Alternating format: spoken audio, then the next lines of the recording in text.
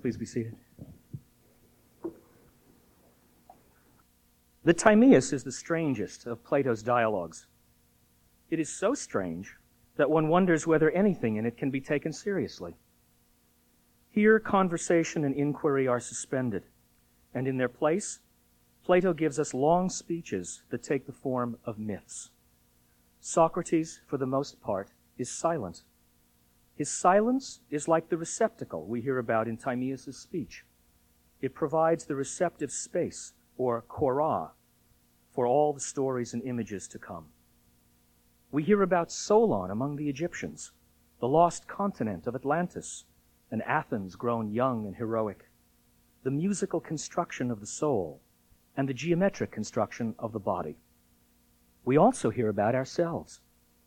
These are the most bizarre tales the dialogue has to offer. Tall tales about our souls and bodies, about how we came to have a sphere-shaped head, a neck and torso, eyes and ears, liver and spleen, bone and flesh, and upright posture. About the manifold diseases that afflict body and soul, about where sex came from, and how birds evolved from feather-brained astronomers. With the Timaeus, even more than with other dialogues, we wonder what in the world Plato is up to. What is the point of all this cosmomania? And why is Socrates silent? Since it is tempting to speak about this mysterious work in ways that are veiled and elusive, I will bluntly place before you my central thought. The silence of Socrates in the Timaeus signals the absence and withdrawal of philosophy, as Socrates understands it, from the day's proceedings. In particular, it signals the absence of philosophic eros. By eros, I mean the philosopher's love of immortality, his striving to rise above the passing show of mortal opinion in order to enjoy a godlike vision of what eternally is. The Timaeus draws us away from this eros. It directs our attention to a form of thumos, or spiritedness, which I shall call the will to order. This will is glorified in the famous likely story of Timaeus. Craftsmanship, rather than contemplation, is the hero of the story.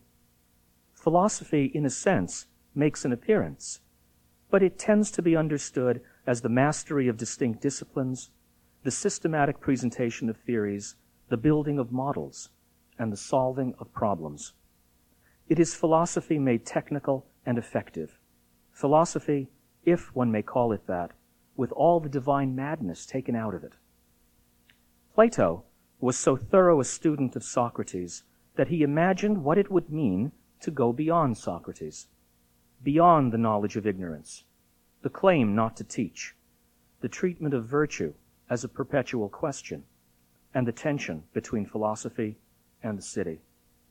In the Timaeus, Plato seeks to interest us profoundly in one such experiment in going beyond Socrates. He does so by crafting an amazing drama in which the love of wisdom is replaced by the will to order. The true center of the Timaeus is not its cosmology, but the desire of Socrates. This is the motive force behind all the speeches to come. Socrates confesses to his desire in his longest and most important speech in the dialogue. Yesterday, Socrates gratified the desire of Timaeus, Critias, and Hermocrates, and the absent fourth, to hear what Socrates thought about the best political order. He did so, he says, because he knew he would then be able to make a demand on them. He knew that those who showed up today would be compelled, by justice, to pay him back with a feast of speech, a feast that would depict the just city in the act of waging war. Socrates expresses his desire through a simile. My feeling, he says, is something like this.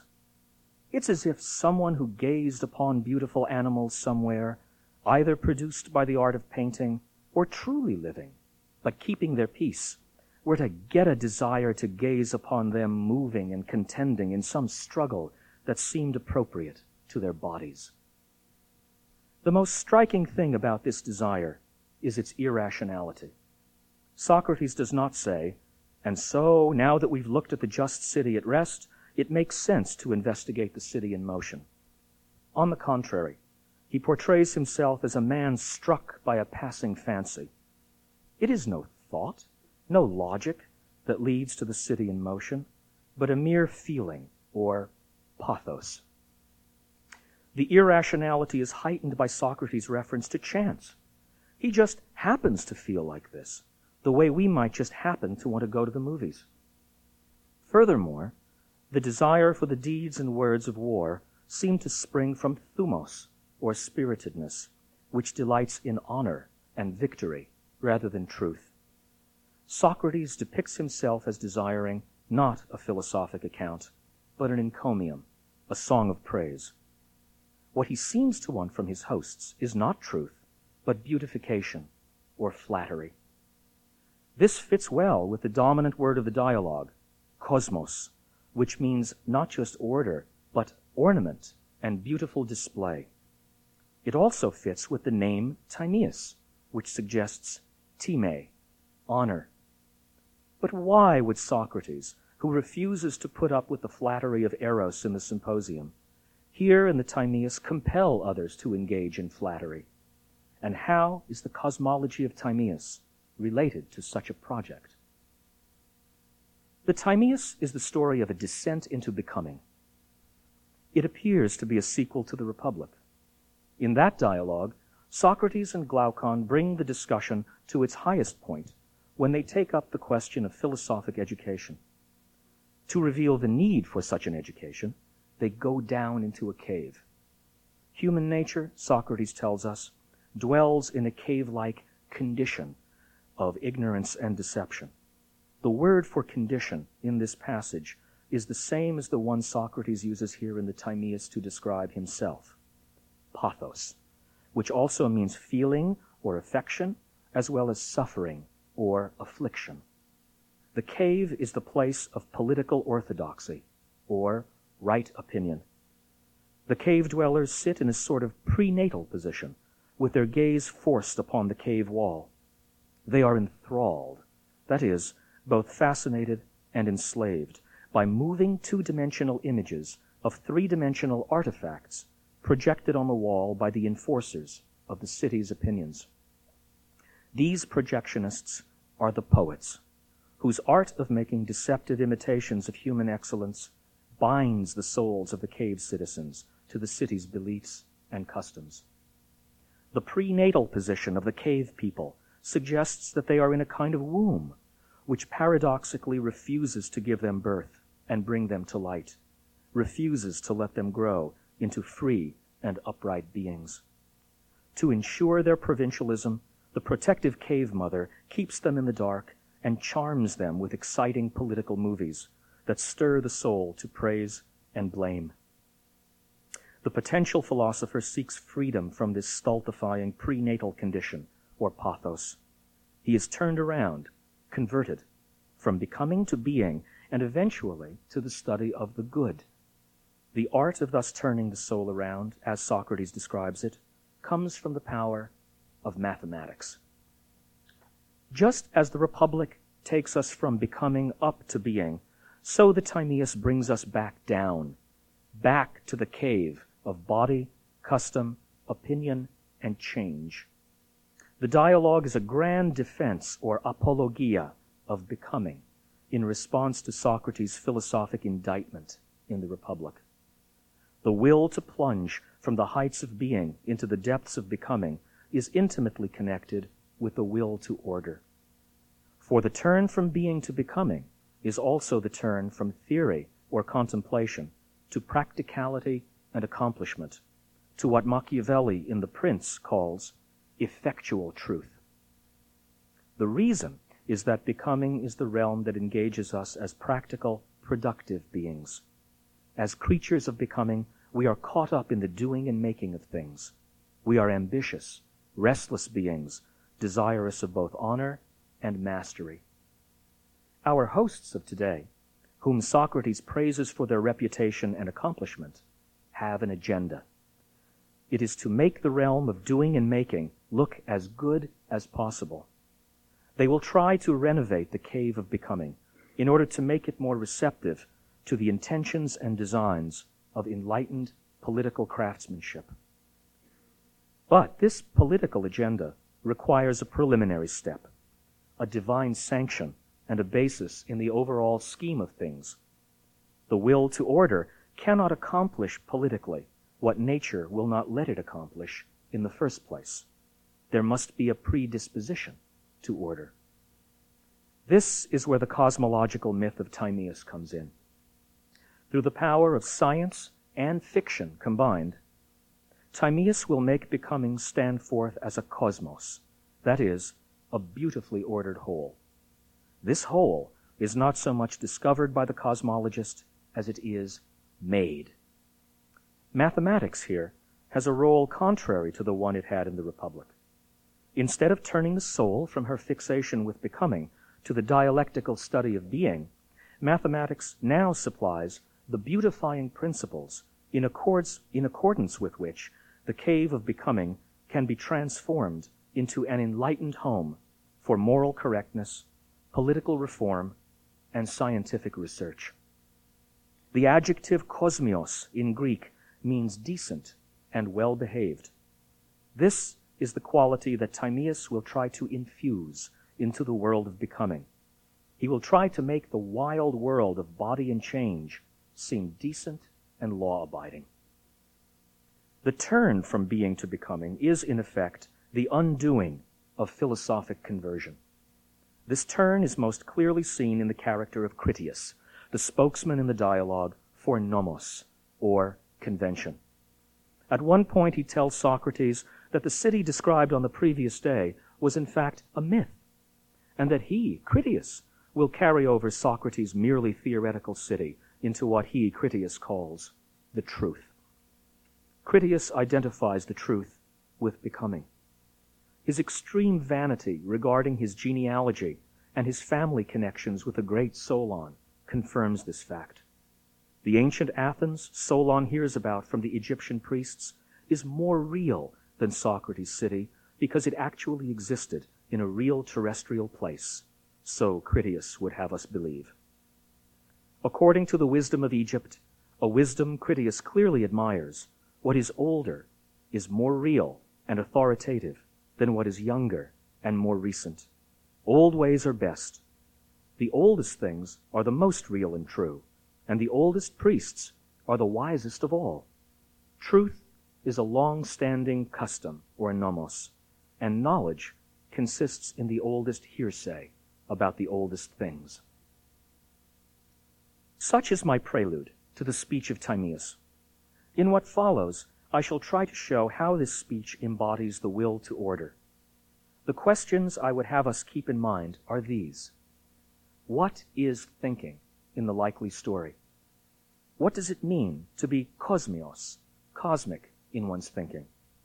What is the strength of such thinking, and what is the weakness? To pursue these questions, I have divided up the remainder of my account into 3 parts, which mirror the tripartite order of Timaeus' speech. They are, Part 1, the piety of physics; Part 2, space dreams; and Part 3, the human condition. Part 1, the piety of physics. Timaeus introduces the phrase likely story in what Socrates calls the prelude or preamble to the speech itself. Socrates reminds Timaeus that he ought to invoke the gods according to nomos or convention. Timaeus agrees that it would be sound-minded or moderate to do so, thereby exhibiting his favorite moral virtue. But he adds an invocation that reflects his own brand of piety. We must also invoke to hemeteron, he says, what comes from or has to do with ourselves, our own resources. This self-invocation embodies the will to order that pervades the upcoming myth. God, as Timaeus proceeds to say, is a demiurge or craftsman. But a stronger and more daring claim seems to be at work. It is the claim that productive art, demiurgy, in some sense, is our God. Timaeus begins his prelude with a sharply drawn distinction between being and becoming. The strictness of his distinction makes it extremely difficult to understand how a cosmos, which is the mixture of being and becoming, could ever come about at all. This is typical of Timaeus. He makes hard and fast distinctions and then immediately proceeds to blur them. After thus distinguishing what always is from what always comes to be, Timaeus introduces his famous demiurge. This mythical figure, in whom the will to order is most evident, hovers between the realms of being and becoming. The word demiurgos means one who works for the people, or demos. It refers to anyone who crafts anything. Now, we all delight in a thing well made, a well-made chair, building, or piece of music. We love the way everything fits together beautifully, and how a thing well made is a thing that lasts. In the likely story, Timaeus counts on and seeks to gratify this human delight. He makes the world of nature into a well-made and long-lasting artifact. The divine craftsman is postulated, willed into being. There is no proof for his existence. The question for Timaeus is not whether there really is such a being, but what he was looking at when he made the world. Was it a changeable or an unchangeable model? Timaeus at one point expresses skepticism regarding our ability to discover the true poet and father of the world. He makes us suspect that the demiurge is a practical postulate that fills the gap of our theological ignorance, that he is not the true God, whom we cannot presume to know, but the God decent, intelligent people should believe in if they are to affirm the best of possible worlds. Later we hear that this divine craftsman is good, and therefore ungrudging. Unlike the gods of Herodotus, the divine craftsman had no envy. He did not jealously guard his divine prerogative, the fire of artful intelligence, but wished that all things should possess it to the extent that their natures allowed. Artful intelligence, one might say, is always in the mode of generosity. It seeks to bestow itself on the world as a divine gift. It rejoices in seeing itself multiplied, reflected, and embodied. The cosmos comes about for Timaeus not through chance and necessity, nor through the sex and violence depicted in Hesiod's Theogony, but through the sober professionalism of techne or art. By presenting God as a generous craftsman, a divine being who works for the common good, Timaeus saves us from making God in the image of a tyrant. For Timaeus, the world of body and change is made in the likeness of a changeless and pure and purely intelligible archetype or model.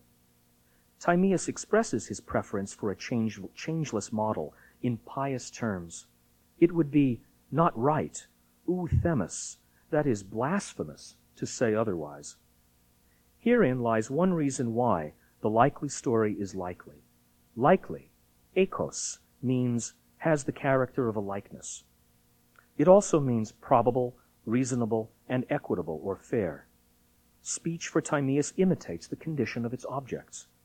Accounts of what is abiding and intelligible, he says, are themselves abiding and unchanging, while accounts of the non-abiding and changing, accounts of mere likenesses, are afflicted with likelihood. In an echo of the divided line in the Republic, Timaeus says, just as being is to becoming, so is truth to trust. Likely stories are not put forth for the sake of insight, but are a kind of rhetoric. We must be persuaded by them, trust them, and put up with their necessary flaws. The infirmity of speech about divine origins points to a deeper infirmity, our own human nature. Timaeus tells Socrates that he must not wonder if many of the things said about the gods and the birth of the all are self-contradictory and imprecise. This is where the phrase likely story first appears. Adopting the formal tone of a man about to be accused, Timaeus says, "But if we provide likelihoods inferior to none, one should be well pleased with them, remembering that I who speak, as well as you, my judges, have a human nature. so that it is fitting for us to receive the likely story about these things, and not to search for anything beyond it. This sentence about accepting likely stories points to the connection that physical accounts have for Timaeus to both piety and prudence. Timaeus draws a line beyond which prudent human beings should not go in speaking of things divine. But the drawing of this line is not just an admission of infirmity. Rather, it demarcates the realm within which human beings, precisely because they are aware of their limitations and all the contingencies of life, are all the more able to exert their powers of prudent mastery, their will to order. Timaeus' defense of the inevitable shortcomings of his speech is a not-so-veiled warning against the immoderateness, the eros of philosophy. The immoderate questioning of everything, if left to itself, would undermine the controlled play of invention with the unpredictable play of conversation. In the end, it would prevent human nature from being as masterful as it could be. Timaeus thus cautions Socrates against being Socrates, against asking questions and striving to go beyond the boundaries of plausibly established grounds. Socrates must be receptive to and content with the likely story about divine origins. If he wants to enjoy his feast, he must mind his manners and act like a gentleman. He must control his striving to be divine and remember that as Timaeus' harshest judge, he too is, after all, only human. Socrates gets the point. He is more than happy to accept the terms on which his guest gift is offered. In the most telling moment of the dialogue, Socrates calls the likely story not a logos or mythos, not an account or a story, but a nomos. Nomos is both law and song, as well as custom and convention. Timaeus is our singer and legislator for the day. He will entertain us, but he will also lay down the law.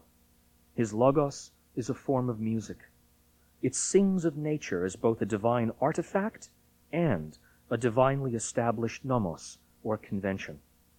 It celebrates the prudent founding of the cosmic regime and invites us to join in by following all the mathematical constructions. Long before Critias gives man his Athenian citizenship in the dialogue, the physics of Timaeus will make us dutiful citizens of the world at large, good cosmopolitans. The world for Timaeus is both image and God. This is his central teaching. Unlike the images put forth by Socrates, the cosmic image does not point beyond itself. If it did so, it would cease to be a god. In the divided line, Socrates revealed the power of what he calls eikasia, imagination. It was at the bottom of the line and served as the foundation for the whole line. This is the power of recognizing images as images, likenesses as likenesses. It is the power by which we are able to make our ascent up the line. In the upper, intelligible portion of the line, eikasia is the power by which we move from hypotheses to non-hypothetical archai, or principles. This power is absent in the Timaeus, where we have lots of image-making and imitation, but no image recognition as such, at least not the sort of image recognition by which the soul is enabled to move from images to their noetic originals. To be sure, there are, to use Maxwell's term, real analogies in nature for Timaeus. But these are all internal to the cosmos, all within the realm of becoming. Images here do not transcend themselves, even though they are crafted in the likeness of intelligible originals. This seems to be the direct result of the fact that they are artificial. Art, whether human or divine, conceals its foundations in order to build on them. The original points down, as it were, to the image, but the image does not point back up to the original. Mathematics is no longer the prelude to the song of dialectic, as it was in the Republic, and the A-Day seem to be necessary only in the way that a lifeless blueprint guides and points ahead to the actual building. Furthermore, when Timaeus first appeals to the intelligible model, He does so for the sake of beauty and stability rather than truth. The model is postulated so that the cosmic edifice will be secure and beautifully built, not so that the human soul, by reflecting on the heavens, might be drawn to the super-heavenly beings that are beyond all hypothesis. The construction of the cosmic soul is the most impressive architectural feat of Timaeus' first account of origins. The soul is made out of music, a scale that stretches 4 octaves and a major sixth in Pythagorean tuning. This act of scale building is the most revealing instance of the will to order and of what cosmic thinking means for Timaeus. Cosmic thinking is productive and practical rather than theoretical. It makes sturdy and beautiful wholes out of beautiful parts by negotiating its way through technical difficulties. Here the divine craftsman takes the beautiful ratios of the Pythagoreans and finds a way of fitting them together in a coherent whole. He then bends his diatonic pattern into circles and makes the orbits for the sun, moon, and planets. These outwardly appearing circles are then mythically presented as the inward revolutions of discursive thought, dianoia. But before he does any of this, the craftsman first makes a kind of pasta, out of the forms of being, same, and other. He kneads them like dough into one entire look. He must use force or violence, since other is loath to mix with same. Here we have the most obvious example of the will to order in the dialogue. Same and other, as Timaeus understands them, have no natural togetherness. He denies them the dialectical interweaving and participation in one another's natures that we hear about in the Sophist. Same and other are simply separate ingredients, like being and becoming. Force is required to get them to mix. The result is not an intelligible unity, but a highly useful blur. It is as though Timaeus wanted to convince us of the impossibility of ever understanding the world dialectically, so that he could get on with the more productive task of flattering the world with mathematical constructs. He raises a dialectical problem only to bury it with art. At several pivotal moments in his speech, Timaeus reminds us that the cosmos is a god. The God who made the world, in other words, bestows his divinity on the world. Physical science, especially astronomy, thus becomes the truest form of piety. It is what Spinoza called the intellectual love of God, by which he meant physics. Strictly speaking, astronomy, like scale building, is not theoretical for Timaeus, but is a form of praxis. This praxis supplies medicine and therapy for the human soul. In our heads are housed the divine circuits of same and other. These are the circuits of sound judgment, or phronesis, the circuits that govern a morally healthy life. But once they are immersed in the sea of becoming and given mortal birth, they become deformed, and we grow abysmally ignorant and disordered. Witness the behavior of babies. Before our birth as mortal beings, we dwelled with the gods, whose happy life consisted in regularity, symmetry, and perpetual health. This divinely healthy life Timaeus calls the form, eidos, of our first and best condition. Astronomy is thus the great human homecoming, the happy return to our heavenly origins. It is also the medicine by which we correct and stabilize what Timaeus calls the wander-stricken circuits in ourselves. The piety, moderation, and lawfulness of Timaeus set him at odds with Eros and its notorious destabilizing influence over human life.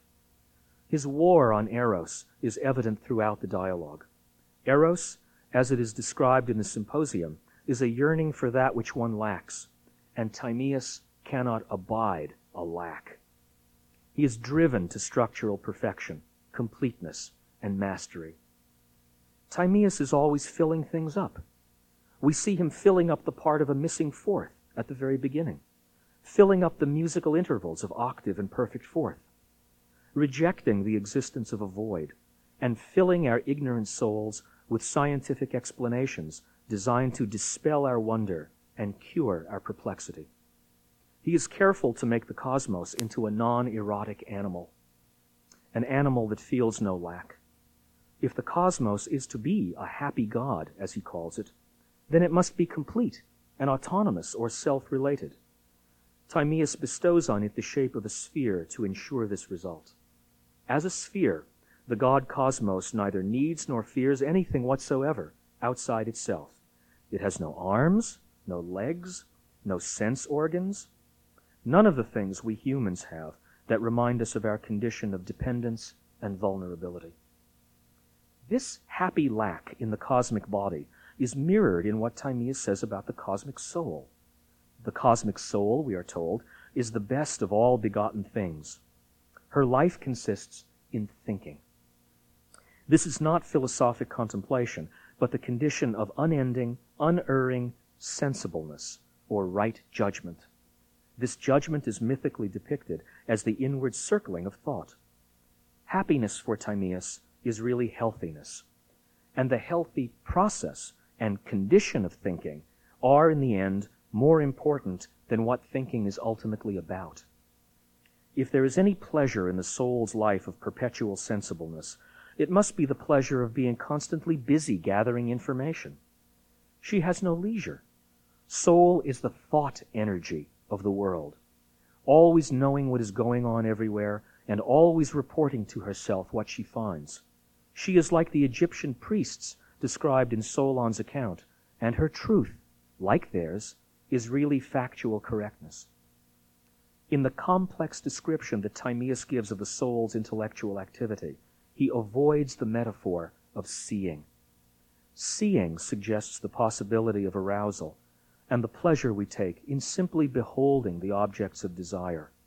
The dominant metaphor instead is that of touch, which is more amenable to a mechanical and physiological view of thinking. This absence of seeing in the cosmic soul stands in marked contrast with what we hear in the myths of the Phaedo and Phaedrus, where the soul's ultimate joy consists in the leisured and ecstatic vision of eternal truth. Now, seeing is honored in the likely story. Without our vision of the starry motions, we would never have discovered the arts of arithmetic and astronomy. But this seeing inspires thoughts of duty rather than of love. Indeed, the stars themselves move in circles for Timaeus, not, as Aristotle suggests in the Metaphysics, because they are in love with the divine mind, but because it is their assigned duty to do so. They move through piety toward a father rather than desire for a beloved. In beholding the starry motions, we indeed behold beauty. The function of this beauty, however, is not to entice or arouse, but to rectify. The glory of seeing for Timaeus is that it leads ultimately to the highest form of touch, the being in touch with our better starry selves. To think cosmically is to align our souls with the authority and will of the heavens, especially with the all-mastering circle of the same. In the world constructed by Timaeus, to think is not to see, but to obey. To obey, that is, the masterful motions of our own souls projected onto the starry sky. Part 2. Space Dreams. The Timaeus is not just about order. It is also about disorder. Plato makes disorder a rich and interesting topic. It even acquires a certain dignity in the likely story. Disorder comes from chance, or what Timaeus calls necessity, and the wandering cause. This cause is present from the very beginning of the dialogue, when a fourth failed to show up according to plan. Timaeus, in his very first likely story of the dialogue, asks Socrates to believe that the mysterious fourth was absent because he came down with something. That is, his absence was the work of chance and necessity rather than choice. Chance and necessity are also present in the best city that Socrates summarizes. Try as the city may to vanquish disorder and keep people in their proper classes, the unpredictable sway of eros and sexual generation messes things up. The city can maintain its good order only by a constant and hard-to-imagine redistribution of human types. But necessity is not just the spoiler of the best laid plans. It is also the other great cause, without which the cosmos could never have been made. This is its dignity. Just as artful intelligence is the cause of the good and the beautiful, so necessity is the cause of power and effectiveness. At a pivotal moment in the likely story, Timaeus says, "For mixed indeed was the birth of this cosmos here, and begotten from a standing together of necessity and mind." He goes on to tell us that the world came about through the persuasion of necessity by mind. The world, in short, originated in a grand piece of rhetoric. Presumably, this rhetoric goes on continually as the realm of efficient causes constantly cooperates, for the most part, with that of final causes. It is hard to see what Timaeus means by persuasion here. Nevertheless, a direct consequence of the image is that it reminds us that mind and necessity are two fundamentally different and opposed orders of causality. Even as it yields to intelligent persuasion, necessity retains, as it were, its right to do what it pleases. Timaeus thus saves the phenomenon of unpredictability. In this section of the dialogue, Timaeus is at pains to make becoming sound as perplexing as possible. Becoming is the realm of unstable and illusory appearance. Earth, air, fire, and water all appear to be constantly changing into each other. They cannot be called elements at all, since they lack integrity and steadfastness. For example, to use Timaeus' language here, you can never accuse fire of being a this, since no sooner do you call it this, fire, than it changes into that, air. It is always escaping the indictment of stability. The legitimate name for any of the elements is therefore not this, but such-like, or of this sort. The assumption of radical flux leads Timaeus to postulate the existence of a mysterious in which that is prior to body and is the abiding and underlying substrate of change.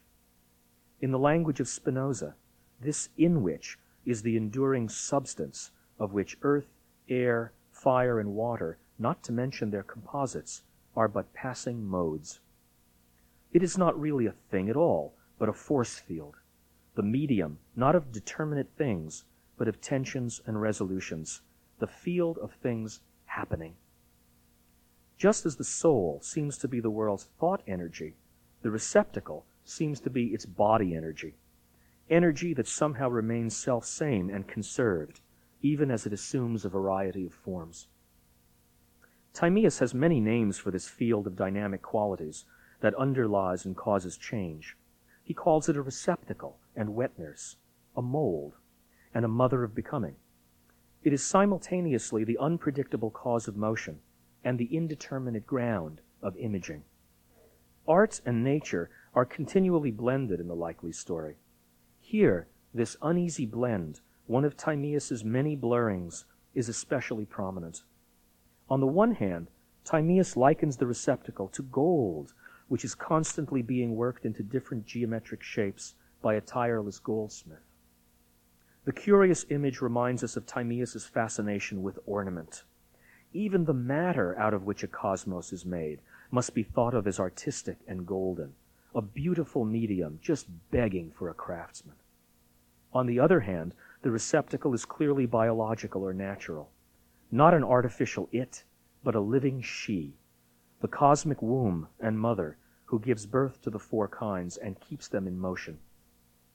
The elusive receptacle is not a merely passive substrate for form, but a never-failing process that somehow differentiates itself spontaneously or from within. This self-differentiation is like the morphogenesis we witness in living things, the phenomenon studied by Driesch and Spemann. If the receptacle is body energy, it also seems to be life energy. That is, the receptacle seems to correspond to a certain primordial understanding of soul. In spite of Timaeus' attempt to bring space down to earth through humble similes like winnowing baskets and the manufacture of perfumes, the parts of his account are obscure at best and don't seem to fit together. The incoherence seems to reflect the many-wayedness and elusive character of space itself. For example, space, korah, not only gives all things place, it also dislodges them from their place. Space, we are told, is like an instrument that causes shaking. It is the underlying cause of all the circulation and turbulence in the mortal realm. It governs everything from vibrating strings to the circulation of the blood to earthquakes. We experience this turbulence in the constant flow of our bodies and in the passion of our souls. We also witness it, or rather hear about it, in the rise and fall, the flowering and ruin of cities and even whole civilizations.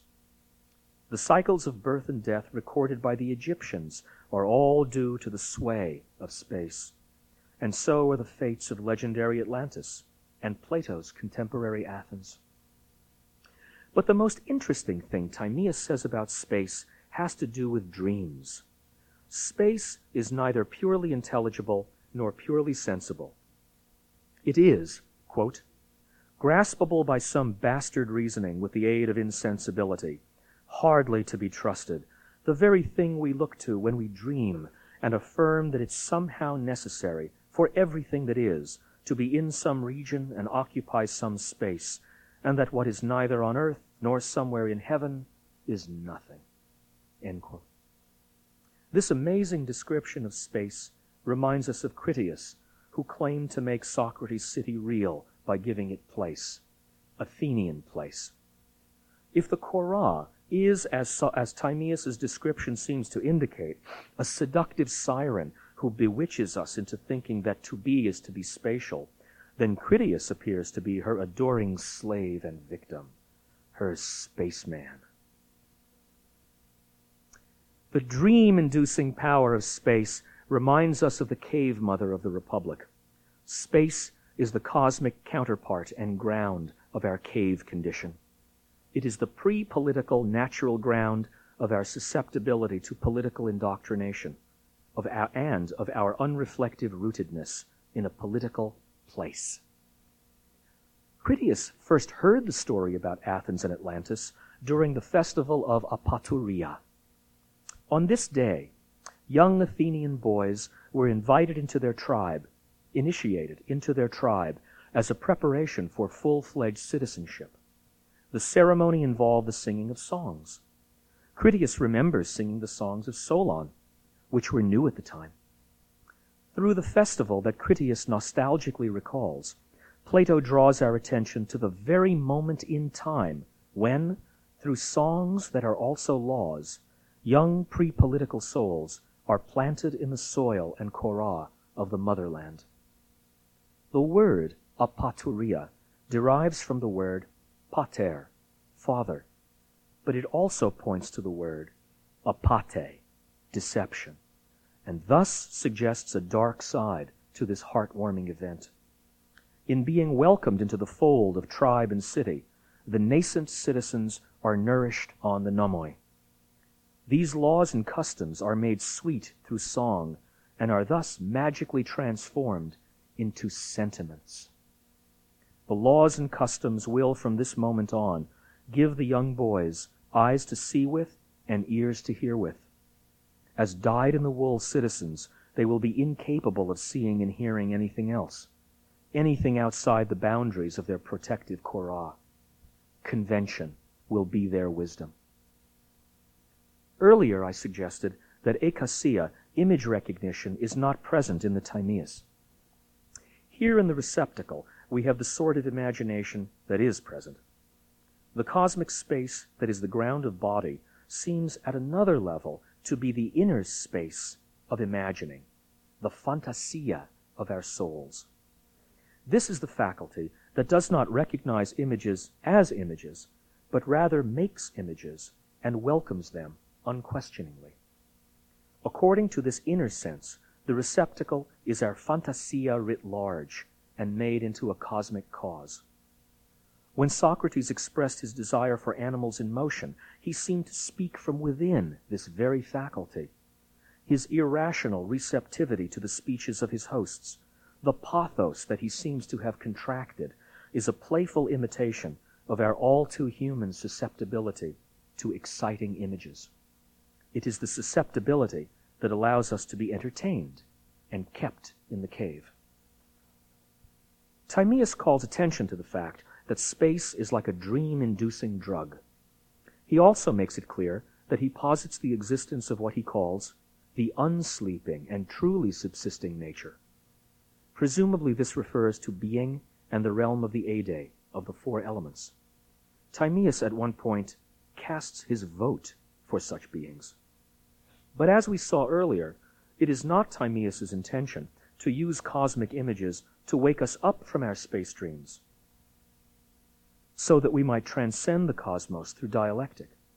Likely stories employ the hypothesis of the forms in order to involve us safely and entertainingly in the dangerous realm of body and becoming. They are the dreams of a sly and healthy soul. Having alerted us to the fact of deception, to the poetic sophistry of space, Timaeus proceeds to manufacture deceptive dreams of his own. These are the beautiful mathematical dreams that invite us to imagine the four elements of body, four beautiful animals in motion, as though they were four regular geometric solids. Along with the construction of soul out of musical ratios, the construction of body out of geometrical figures is a paradigm of what cosmic thinking means for Timaeus. The demiurge is virtually absent here, and so the ingenious model building arises completely from to hemeteron, what has to do with us and our will to order. The whole account is playfully deceptive, a grand piece of poetic sophistry, in which image-making is promiscuously fused with argument, mythos with logos. The sophistry of geometrical physics reminds us of what Timaeus had earlier called bastard or illegitimate reasoning, and the poetry or fantasia that plays the guardian to this reasoning reminds us of what he had called insensibility. Timaeus would have us believe that geometric solidity or three-dimensionality can explain the properties of physically solid bodies. Like Descartes, he attempts to explain body in terms of extension. The questionable nature of this project is underscored by Timaeus himself, who calls on God the Savior to grant us safe passage out of a strange and unusual narration to the conviction based on likelihood. Like his mythic goldsmith, Timaeus schematizes space with geometrical shapes. First, he selects the regular solids as archetypes for the four elements of body. He does so on the grounds that they are the most beautiful bodies. Truth seems not to be at issue, unless is true means nothing more than beautifully fits the appearances. Next, he fits together or harmonizes the geometric solids by constructing their faces and assembling them through a kind of cut-and-paste method. This part of the construction is very childlike and unsophisticated. Finally, he assigns each solid to the elemental body or kind that seems to be most like it: the cube to earth, the pyramid to fire, the octahedron to air, and the icosahedron to water. This account of body renovates and beautifies our imagination of change. Change, the drunken spree of appearance, is now the elegant rearrangement of structural parts. Dionysus, it seems, has been persuaded to accept the sober gifts of Apollo.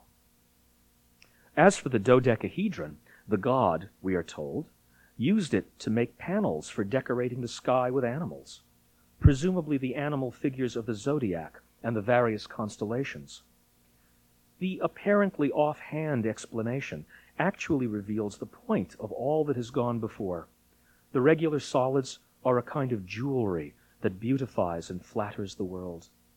The mathematization of body and change makes nature more presentable and more pleasantly thinkable for decent-minded human beings.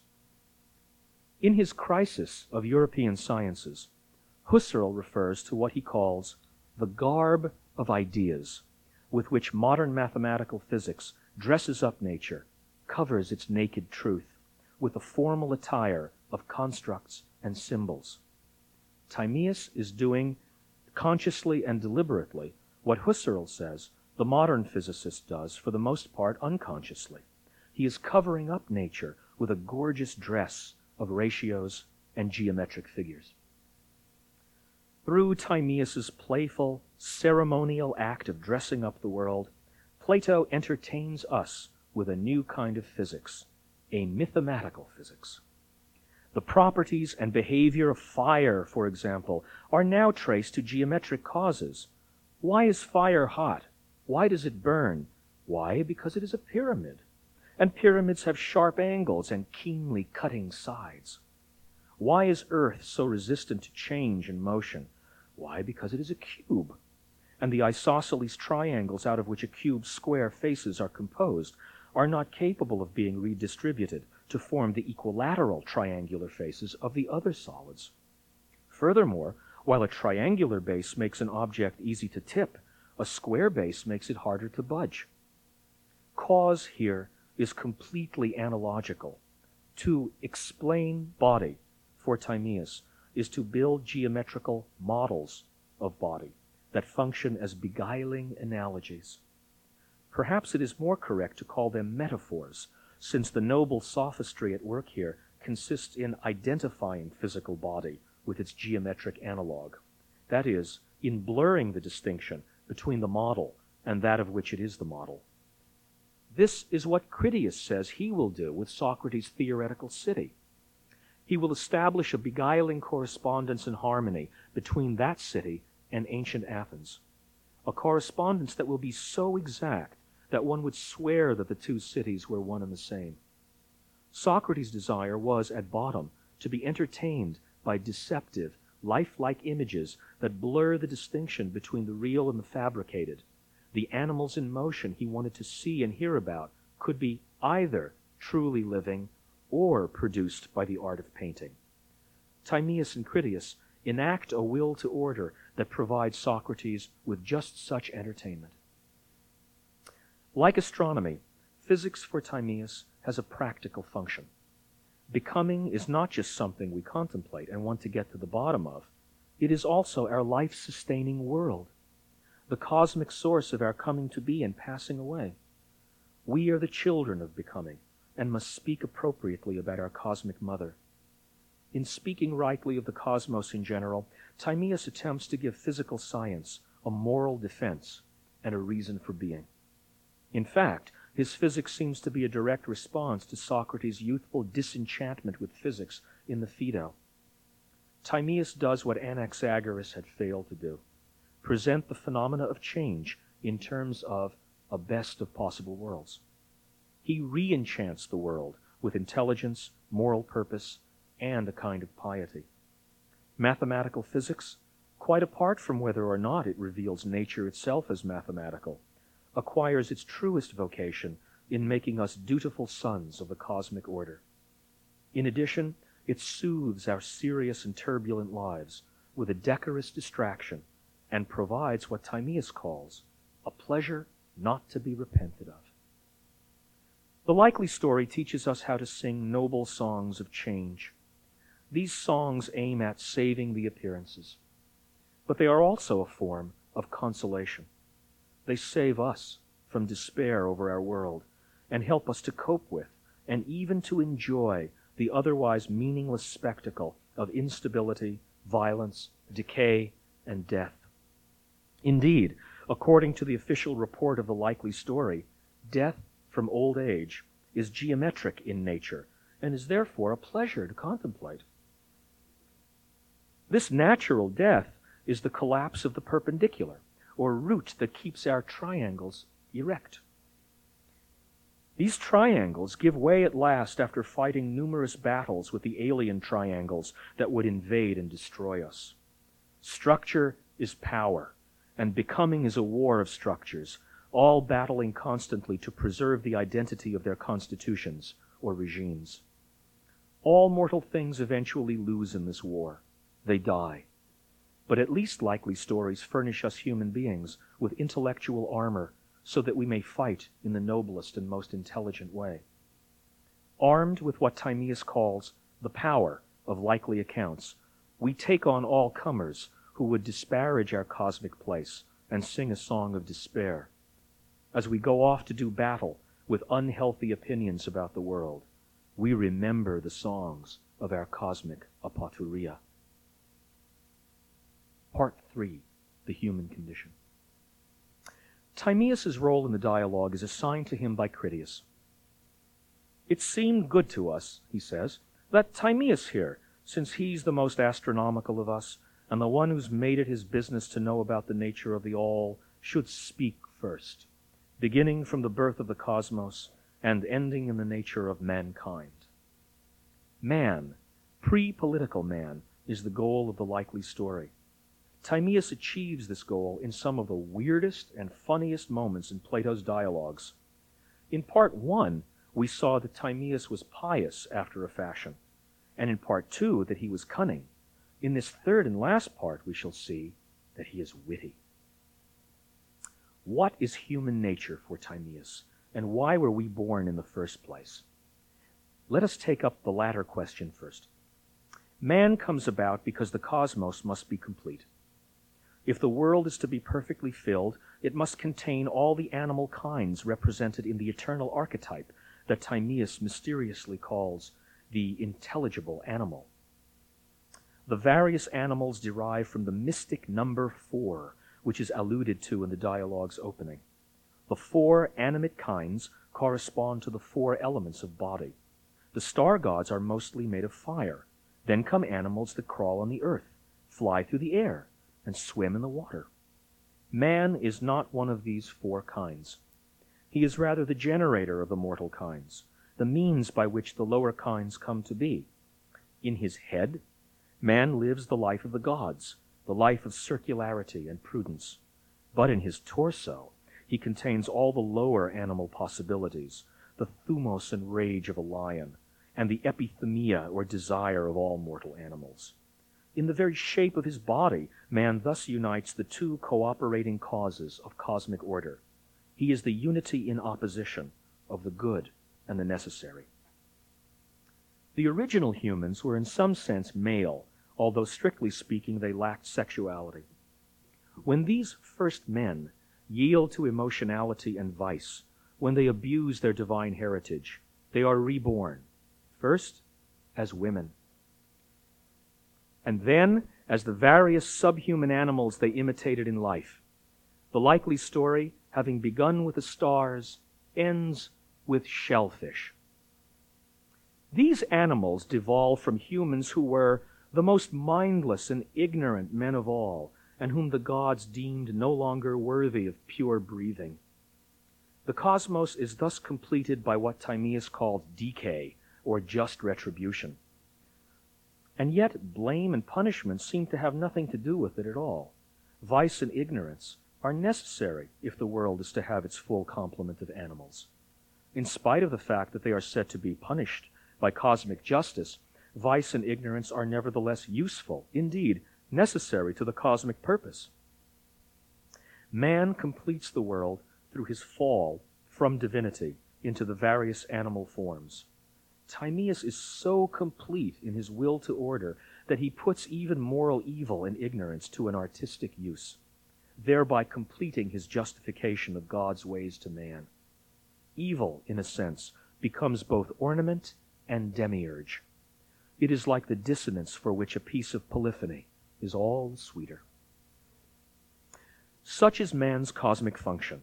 He perfects and beautifies the world with his evil. But what is man's nature? Here I return to the word pathos, which occurs with great frequency in the Timaeus. The frequency of this word and its cognates signals the extent to which necessity rules the dialogue and its conception of a world. The human condition is a continual state of affection and affliction, a continual suffering or being done to. Man suffers his birth and all his mortal baggage. His pathemata, or passions, are also sufferings, as Timaeus poetically reveals when he catalogues our passions terrible and necessary. He cites pleasure, evil's greatest lure, pains, deserters of goods, anger, difficult to appease, hope, easy to seduce, all mixed together with Timaeus's arch-enemy, all venturing Eros. Since he suffers desire, man must have arms, legs, and a digestive system. He must also have a respiratory system and a circulatory system. A reproductive system is grafted onto him only later, after he has suffered his first fall. Timaeus gives a long account of breathing. Breathing is completely mechanical in nature and requires no action of the soul. It is a pathos, not something we do, but something we suffer. The surprisingly long discussion of disease highlights the fact that life is suffering. It is the correlate to Timaeus' glorification of health. Ignorance, too, is a disease, the greatest of all diseases, and education is therefore our greatest medicine and therapy. Wallace Stevens once wrote, "A poet looks at the world as a man looks at a woman." In Timaeus' case, we would have to say, a cosmologist looks at the world as a doctor looks at a patient. Just as Timaeus reveals the nature of the cosmos in the act of showing the cosmos being made, so too man's nature is revealed through the artful making of man. The likely story puts us at the scene of our own birth, or rather, manufacture. The gods put us together piece by piece, like benevolent Dr. Frankensteins. Since there is no intelligible model for man, they must make us up as they go along. The work is neither easy nor desirable. In fact, the gods make us only because they were told to do so by their father Demiurge. The making of man, as Timaeus explicitly describes it, is a pious desecration. In obedience to their father and his will to order, the gods must take the good and beautiful principle of intelligence, the principle he most embodies, and defile it with mortal madness and complexity. Their work consists in the delicate and dangerous art of compromise. They must make us capable of unintelligent organic life, while at the same time making us as good and intelligent as possible.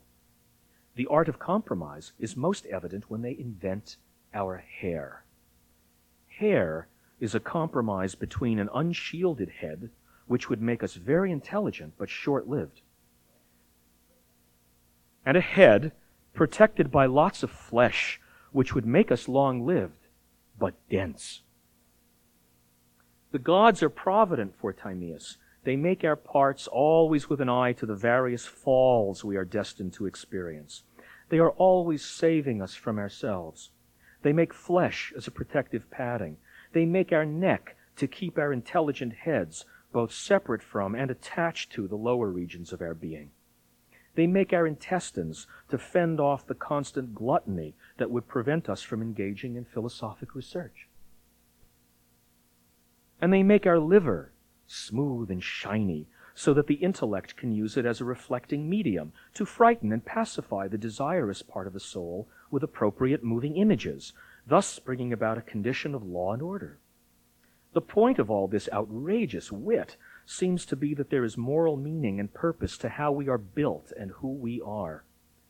Through all his physiological jokes, Timaeus causes our inward nature to appear right at the surface of our bodies. We are what we look like, and our being is revealed not through a dialectical inquiry into our nature, but through the scientific examination of our prudently designed structures and motions. Throughout the likely story, Timaeus gives mathematics a moral employment. In his account of man, he mathematicizes morality itself. At one point, we are told, all the good is beautiful, and the beautiful is not disproportionate. Virtue and happiness are a matter of establishing the right ratios and proportions in things. Timaeus does not seem to think that virtue is something we don't know, something about which human beings most need to ask, what is it? Moral education is like medicine and gymnastics. It is simply a matter of paying attention to the manifest ratios that regulate life, and seeing to it that the proper ratios and regimen are established. Thinkers should make sure they get some physical exercise, and athletes should make sure they study music and the liberal arts. A sound mind in a sound body. Like the cosmos, we must be well-rounded. The human good is uncomplicated. It is, like the art of medicine, simply the conscientious application of sensible theory to life. It is the will to order. As we have seen, Timaeus is driven to filling things up and making them complete. But in at least one respect, his cosmos is not complete. It does not contain the philosopher or dialectician. In the opinion of the likely story, Socrates, the erotic troublemaker, must be banished from the cosmos. There is no worldly place for him, no chora. One who questions the nomos and the dreams that attach us to place must be left atopos, that is, both placeless and strange. Concluding unscientific postscript. So why is this dialogue taking place? Why has Socrates allowed himself to sit passively by while his hosts entertain him with the flattery of becoming? It seems to me that the hesukia of Socrates, his silence and his peace, is really a form of passive aggression. Socrates has set up his ambitious hosts for a Sicilian expedition in speech. That is, an ambitious project that ends in ruin. He probably knows in general what to expect as he cunningly draws them out by imitating the cave desire for moving images, a desire that is theirs rather than his. But, being an avid connoisseur, as well as judge of human souls, Socrates also wants to see exactly how they will reveal themselves, and how far they will go in the act of trying to defend becoming and surpass the city in speech. In the Timaeus, Socrates has shown up, I believe, to guard the city in speech from ever coming into being in space and time. He does so to reaffirm what he said about the best city in the Republic, that it is not a blueprint for political actualization, but a model for the man who wants to see and found a city within himself. Under a deceptive flag of truce and welcoming receptivity, he draws out his hosts as though onto a field of battle. Their effort is sure to entertain Socrates, and perhaps even to instruct him. But I suspect he is still more entertained and gratified by their ultimate failure. This failure is represented by Critias. In the dialogue that bears his name, Critias never gets to the war story he promised Socrates. Plato cuts him off in mid-sentence, just as he is about to give the speech of Zeus that will bring divine retribution upon the Atlanteans. The promised flattery of Athens is consigned to oblivion, like Atlantis itself. It is as though Critias, who had boasted so mightily of his powers of memory, simply and utterly forgot. Through his failure to recover the speech in praise of Athens' heroism, Plato playfully mimics something deadly serious, the folly of forcing a city back, in deed and not merely in speech, to a purported first and best condition. In his speech to Solon, the old Egyptian priest referred to the myth about Phaethon, son of Helios. Phaethon tried to drive his father's car, the sun chariot, in order to prove that he too was a god. The result was destruction for him and near destruction for the whole earth. The Egyptian priest tells Solon that the truth of this myth has to do with a periodically recurring alignment of the planets. The priest's piety for scientific explanation blinds him to the political significance of Phaethon. The insolence of Phaethon is the potential insolence of would-be reformers like the famous Critias, who try to force a democratic Athens into an oligarchic mold. The will to order, when infected by the love of honor and the lust for power, easily degenerates into the will to tyranny. Plato, more than any other philosopher, is constantly reminding us of the dangers of being human, as well as the dangers of philosophy. Danger and safety are perhaps the most central terms of the Platonic dramas. They become central because of Plato's care for what we do and what we suffer. Through the drama of the Timaeus Critias, Plato continues his care for the human condition. In the likely story of Timaeus, he concocts a bizarre yet healthy-minded dream about a world set straight by the will to order, a dream in which the world is saved from disorder and despair. In the vanity and ambition of Critias, he points to the diseases this will itself can contract. Shakespeare's Ulysses supplies the most fitting last word on the strength and the weakness of the will to order. Oh, when degree is shaked, which is the ladder of all high designs, the enterprise is sick. Thank